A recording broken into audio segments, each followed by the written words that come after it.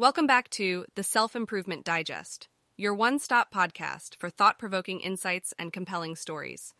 Each episode, we sift through the web's richest content, carefully curated for those with an insatiable thirst for knowledge in the realm of self-improvement. So sit tight, open your mind, and get ready for an adventure of understanding and inspiration. Today's episode is brought to you by Blogcast, your personalized audio feed available on iPhone and Android. In today's episode, we'll be discussing the importance of focusing on yourself when it comes to creating a to-do list.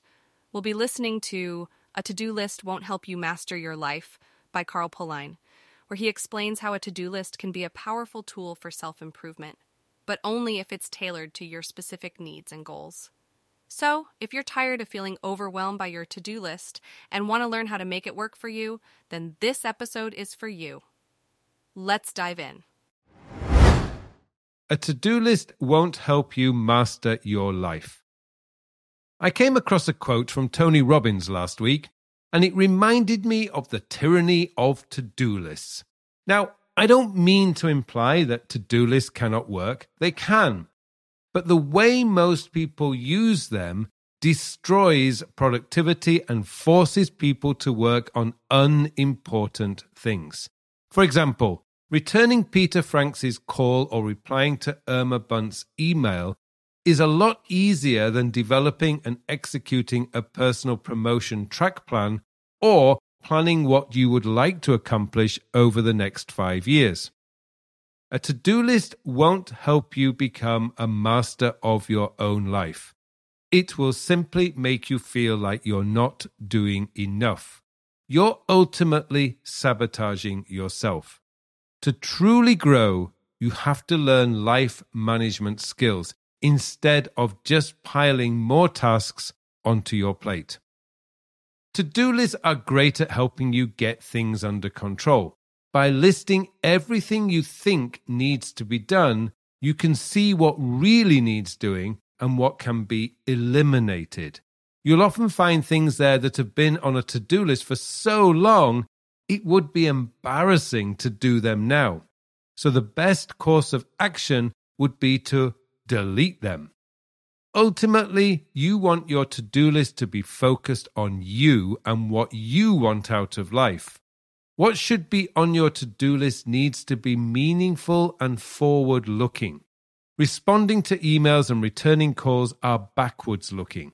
They are reactive because they respond to someone else's command. Likewise, preparing for a team meeting where you have to explain what you have done is backwards-looking. Meaningful tasks are tasks that move things forward. For example, solving problems, creating and acting on strategies to achieve your long-term goals, and ways to strengthen your relationships are all forward-looking tasks. The biggest problem with to-do lists is that we often feel we must keep adding to the list instead of removing from the list. I frequently come across people who think that they are not working hard enough if they don't have enough tasks on their to-do list. Yet, to work hard on the things that matter requires your to-do list to be short, or as I like to call it, clean and tight. Clean and tight means clear of low-value tasks, tasks that could be deleted or delegated. And tight means there are a minimum number of tasks on the list for the day. This is why methods like Ivy Whitley's 6 priority tasks per day work so well. It forces you to think about high-value tasks instead of competing with yourself on how many tasks you can do each day.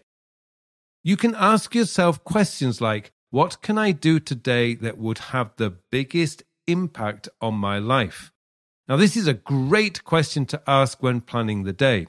Occasionally, the answer to that question could be to get your email under control or take some time off to go to lunch with your partner. While these tasks might seem unimportant when many other things are screaming at you, the result of getting your email under control or having a romantic lunch with your partner will far outweigh anything else you could do with your time that day. I recently saw a video on Facebook where a father dressed up in a different fancy dress costume every day to meet his daughter from the school bus. Not only did it bring a smile to his daughter's face, but it also lit up the faces of all the other kids on the bus too. That daughter knows her father loves her and is willing to spend quality time with her. Likewise, I have a client who prioritizes a shopping adventure or film night with her teenage daughters every week. Those are meaningful things to do. What you consistently do for your family.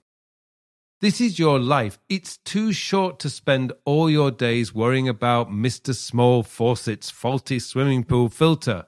We need to make the most of what time we have. Your employed work is just one part of your life. It's not your whole life. Know what you are employed to do and do that to your best of your abilities, but never neglect your own desires and wants. These should take precedence over everything else. The key to making this work is to build structure into your day. Assign time for dealing with Irma Bunt's emails and Peter Frank's call by setting aside an hour a day for dealing with all your communications. Delegate Mr. Small Faucet's filter problem to the correct department and block out time each day for the essential things in your life, family and relationships and your health and fitness, for instance. The truth is, you have enough time for the important things in life and your employed work, but you need to identify what is important to you and what your core employed work is. Then make sure you have sufficient time set aside for doing it. So if you haven't thought about what you want out of life, stop. Move away from your keyboard and think about it. Write out what you would like to be doing with your time and build whatever you need to do each day to make that a reality into your daily life. You'll soon find your to-do list becomes inspirational, exciting, and you'll look forward to each day with oodles of energy. If you enjoyed this, you may also like our other podcasts, The Productivity Digest, The Psychology Digest, and The Life Digest. Stay curious, stay inspired, and thanks for listening.